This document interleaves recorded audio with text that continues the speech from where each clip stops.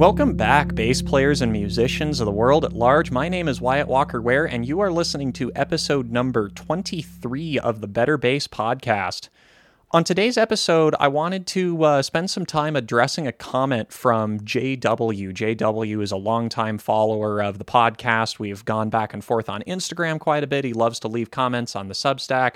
Big shout out to Jay, kinda number one fan status for him for the Better Bass Podcast at the moment. So Jay writes 2 episodes ago, he leaves a comment, and I'm going to shorten this up a little bit just for brevity's sake, but you'll get the gist. Jay says, "Hi Wyatt, I really like your podcasts. After listening to this one, I have a question. Aren't you too critical about your own performances? I understand that you want to give the best, but most important is how the performance is received by the audience. You talked about a trio that gave a perfect performance in your presence. What do you think? Did the bass player give himself a bad mark the next day after listening to his recording? In other words, it is important to be critical to become a better player, but you are on stage to entertain people. Even after a few bad notes, the audience goes safely home and probably with a satisfied feeling. Thank you again for your inspiring talks." Big thank you to Jay. Thank you for the comment. And this one's really got me thinking. This one's really got the gears turning in my brain because Jay's certainly right to a certain extent. I think in a lot of ways I am too critical. I am too self-critical of my performances. And I've been caught many a time, my sort of approach to improving at anything, that I get better at things faster by holding myself to standards that other people find unreasonable. That's something I've said a lot. That's a device that I use to explain my sort of insane work ethic to people around me. But I think it's led me to some negative places as well. I think it's led me into a lot of the buzz phrase for it would be negative self-talk that is no longer useful past a certain point. And further than that, I think it can actually do damage, and I think it does actually do damage. I found a lot of the time lately, my musical ideas are actually lacking. My execution is there as much as it can be when I'm kind of feeling terrible and not really living in the moment, but my ideas are not good. My phrasing is not good. And here I am shit-talking myself again, but I'm shit-talking myself about the bad performances that I've put out as a result of shit-talking myself too much. So how the hell do I get out of this catch-22? And I'm certainly not the only musician who's here. I'm certainly not the only bass player who finds themselves stuck in this kind of crappy thought loop of, oh, I have no confidence, I perform badly, I lose more confidence, I have less confidence, I get worse. How the hell do we get out of this? So part of my reply to Jay's comment here was, I think a major step forward in my process will be able to... all right, let's try that again. I think a major step forward in my process will be to find an internal balance that doesn't allow my high standards and my constant pursuit of perfection to affect my basic confidence as a performer. I know inside that my worst performance on my worst day is still going to be at least passable, and I'm experienced enough on stage that I'll be doing a decent job connecting with my audience regardless. So it all comes down to practicing what I preach in terms of the basic performance mindset. Live in the moment and save the criticism for the shed. So how do I accomplish this? How do I live in the moment? How do I stop shit-talking myself so much that I no longer have the confidence to perform? That is a question. That is a huge question. And I think I have a little bit of a solution. The first part of my solution is just getting some emotional fire into my playing, bringing some serious mental focus and some serious emotional intensity into my performances that I've kind of lost my way with. That was something that I used to really have to maybe too great of an extent, to the point that it caused like physical tension issues when I was playing saxophone. As a gigging saxophone player, I was not a relaxed performer on a physical level in any sense. I was moving around way too much. I've had trouble staying on a mic. I had lots of issues that way, and I had to kind of learn to minimize emotion, and that's been a very, very slow process that I've applied to the bass as well. However, my technique on the bass is 1,000 times better than it ever was on the saxophone. I have much more physical versatility on the instrument. I'm at a point now where tension issues do crop up, but they're kind of actually few and far between, and I feel very, very comfortable with the instrument in my hands. And I don't quite have the negative consequences of emotional fire in a performance happening as much now. So why don't I just bring that out?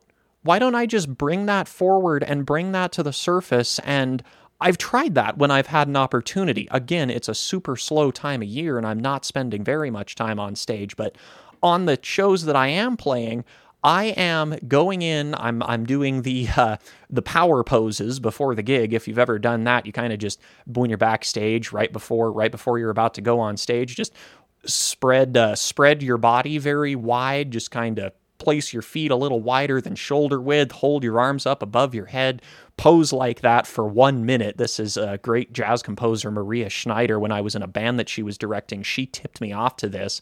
But I've been doing that, and I've been trying to kind of be my own hype man prior to going on stage to perform.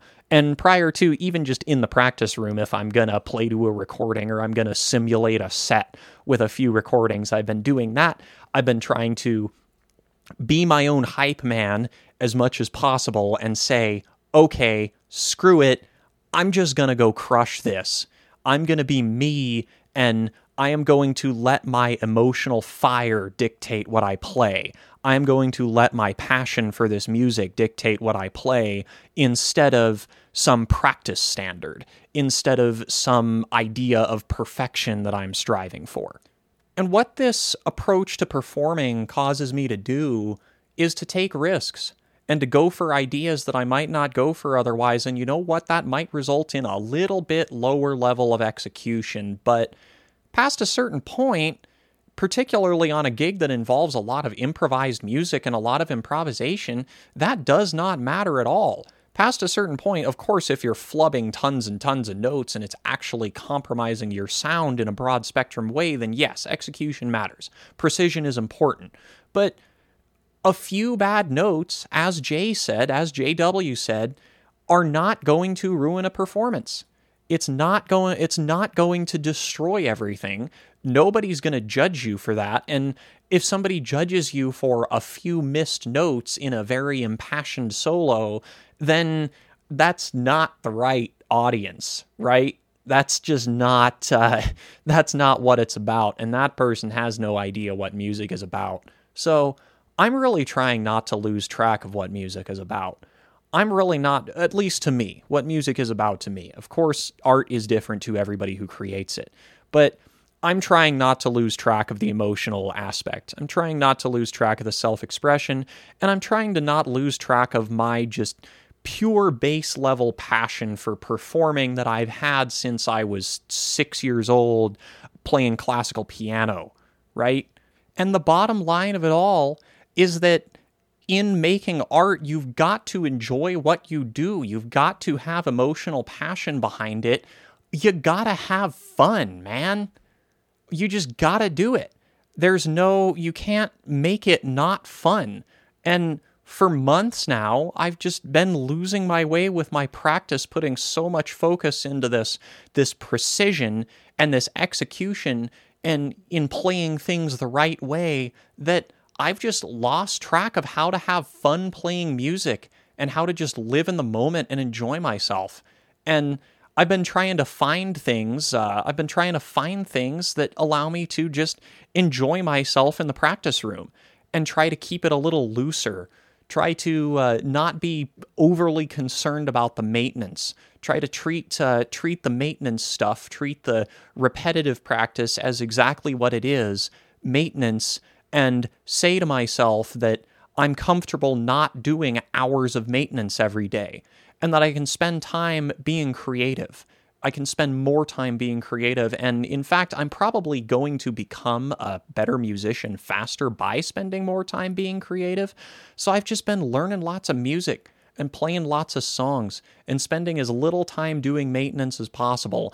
And you know what? If my technique gets a little funky because I didn't play enough scales and arpeggios at the beginning of the day, at the beginning of my practice routine, that is okay, because guess what?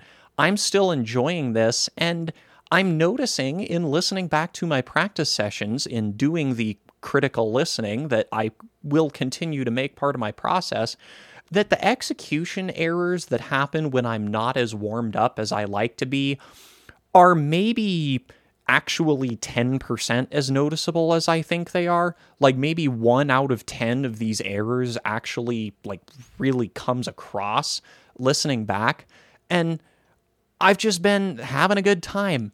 I've just been trying to have a good time playing the bass, trying to get some emotion in, and trying to reach that flow state that I've spent so much time talking about that I haven't been in far too long. I haven't gotten through in way, way too long. My camera just shut off. I am changing up the production process for the podcast a little bit, and I'm actually recording video as I'm doing this, and the only camera that I own is the camera on my iPhone, and I just looked over and it had shut off and gone to my home screen for no reason. Thank you very much, Apple, and your hardware and software. Anyways, enough complaining about equipment. I wasn't actually planning on doing much, if any, any actual bass playing on this episode, but you know what? I'm just going to go for this because I've been playing along to this track, Kill Bill by SZA, I think is how her name is pronounced, SZA in all caps. She just released this she just released this as a single and came out with this instrumental version, this really cool, it's this great like modern R&B kind of tape distorted lo-fi instrumental, and I'm just gonna play this 2.5 minutes.